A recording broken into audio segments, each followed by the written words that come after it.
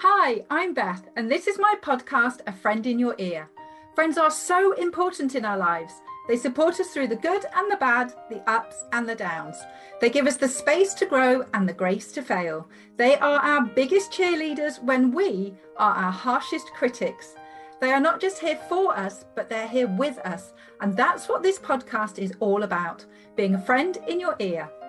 I'm a lawyer turned stylist and fashion blogger who built a successful styling business, and now I work from home running an online business.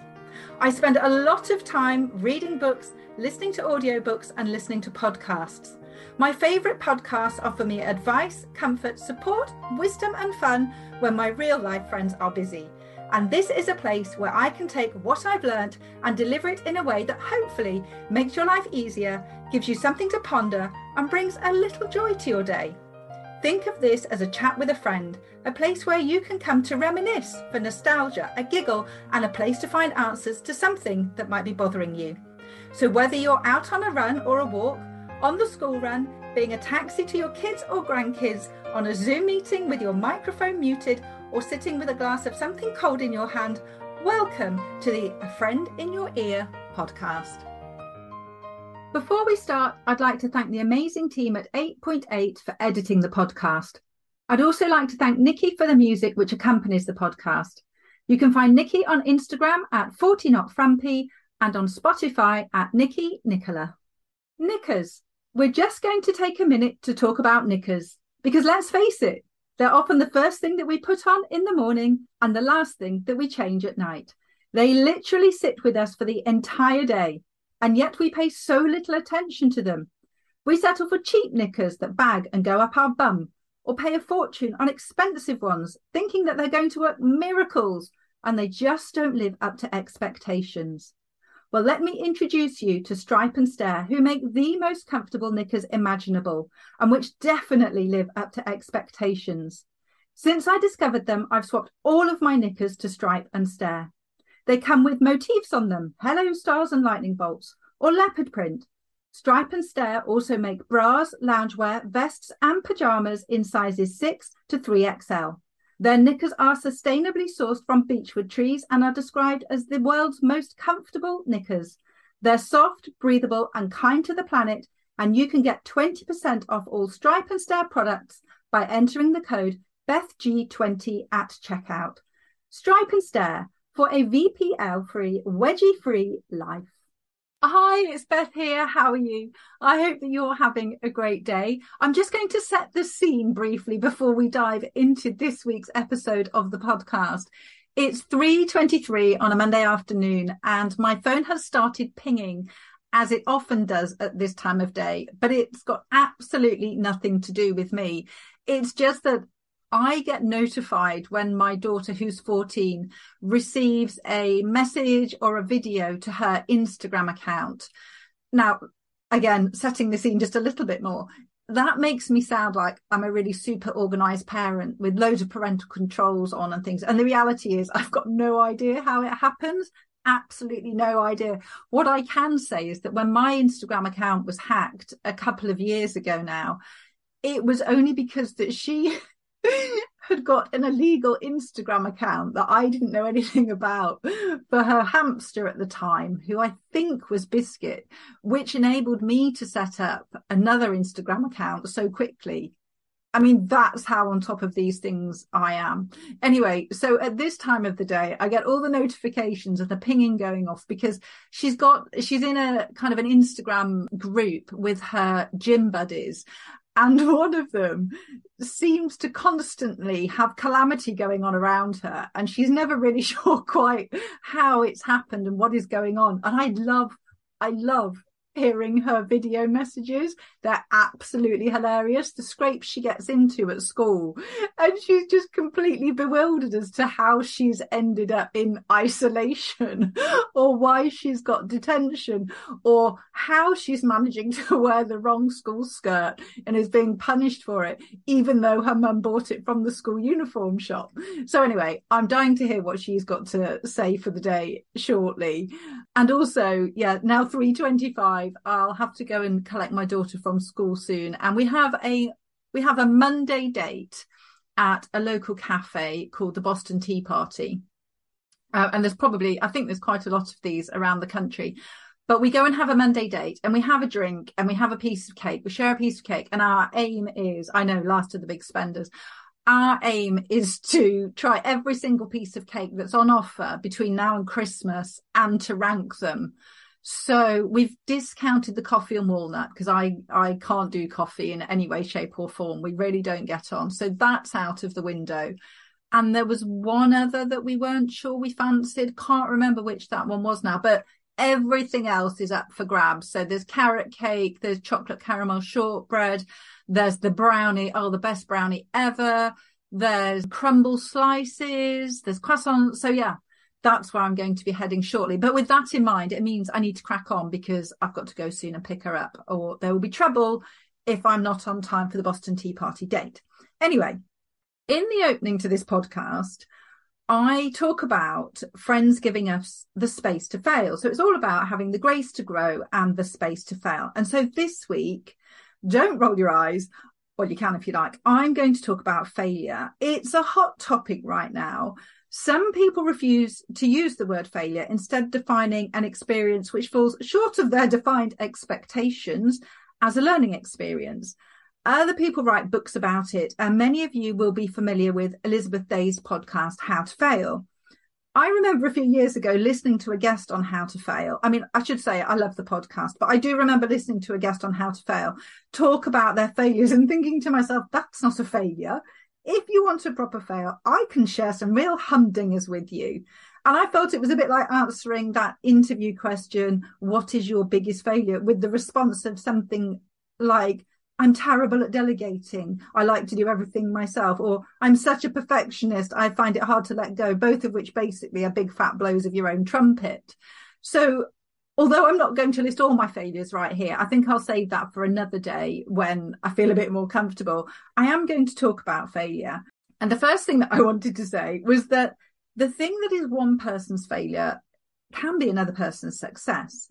And really the only person who defines what a failure looks like is us. So just imagine for a moment, if you will, the gymnast who never falls off the bars. I'm using gym as an analogy because it's fairly close to my heart. Not because I do it, I have to say. One fall, and to one gymnast, it's massive. So the gymnast who never fails, one fall, and to her, it's massive. Huge failure. But for the gymnast who constantly falls off the bars, one fall to her is a massive success. Same situation, bar routine, same result, one fall off the bars, different definition entirely. And how each gymnast carries themselves for the rest of that session, the rest of that competition, the rest of that day, whether they carry on with gym or not, will be so different depending on how they perceive that fall. Now, if you're anything like me, your brain will be going, but to the gymnast who never fell off the bars, it was a huge failure. And objectively, it's hard to disagree at first.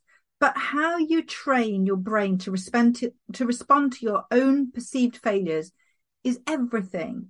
So, for example, if something goes wrong, it can make you stop and take stock, and you can then take a different route. So what could be perceived as a failure actually is a redirect and will take you somewhere even better than you were heading before.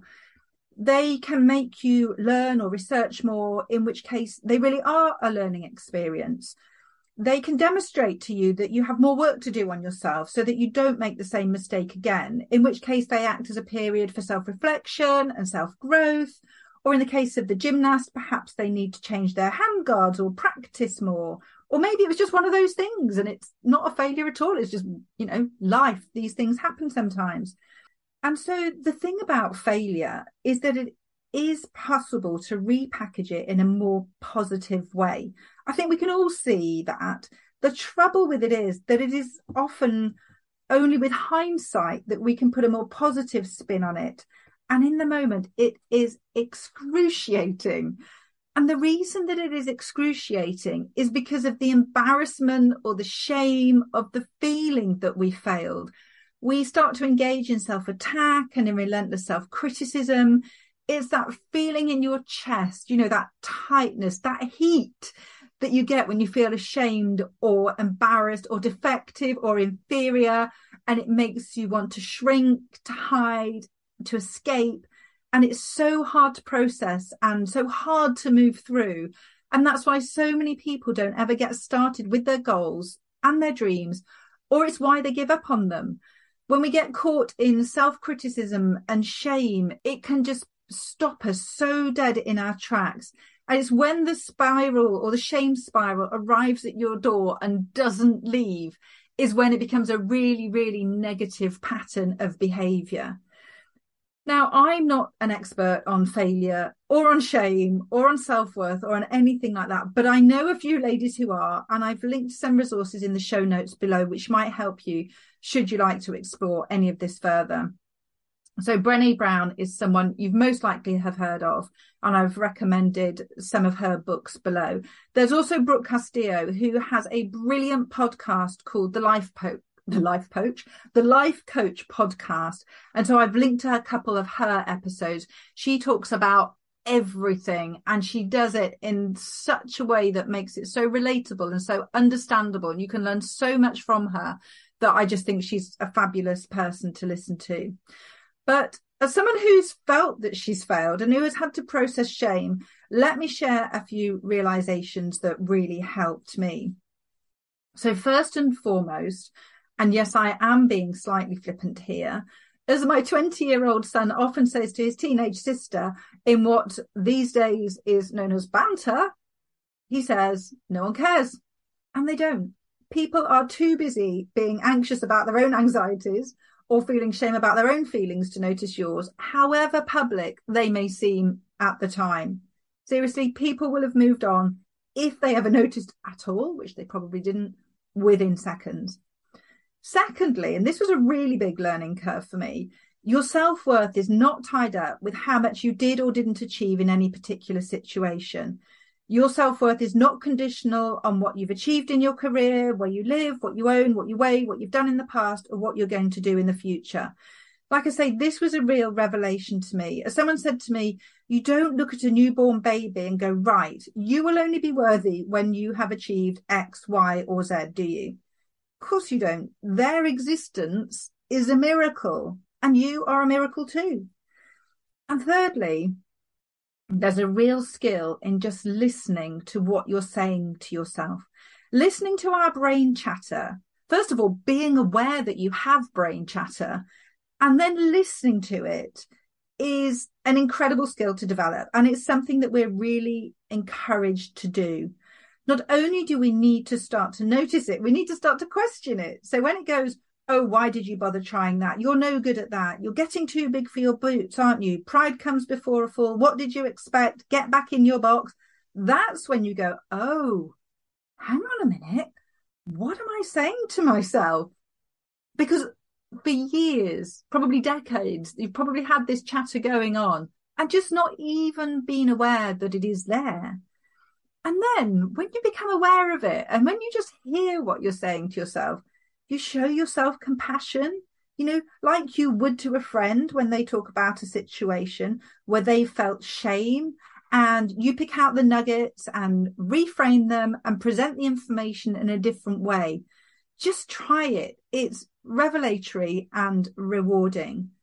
And last of all, give yourself some space to breathe, to go for a walk, or to talk to the moon, to pray, to ask the universe what it thinks, to journal and process and put some distance and time between the event and you, and just see what comes up. It may be nothing to start off with. It may take a few days or weeks or even months, but when you quieten down the noise, you can sometimes hear the answers. Okay, so that's probably enough for this episode. I've linked in the show notes below to the resources that I mentioned in terms of books and podcast episodes. I hope that you found this interesting. I know it's fairly brief. There's lots and lots of information out there and on failure and on shame. But if you're just kind of starting down this route and just starting to think about these things, I hope that by sharing a little bit of how I perceive it and touching just in very general terms on the things that I find helpful when you're in this type of situation, might just help you too. And that is what A Friend in Your Ear is all about. So you take care, have a super day, and I shall see you again next week. Take care and bye for now. This is the place where I say all of the things which I should have said during the podcast episode, but which I forgot. So first of all, thank you so much for joining me today. I hope that you enjoyed the episode. If there's anything that you would like me to cover in future episodes, please just let me know. If there was anything that I mentioned and that you'd like more details about, whether it's a resource or a code for a product, just take a look in the show notes. I will be sure to have mentioned it there. And if you would like to subscribe to the podcast so that you get notified as soon as future episodes are ready, then please just hit the subscribe button now. Thanks so much once again. Have a super week, and I will see you again soon. Bye for now.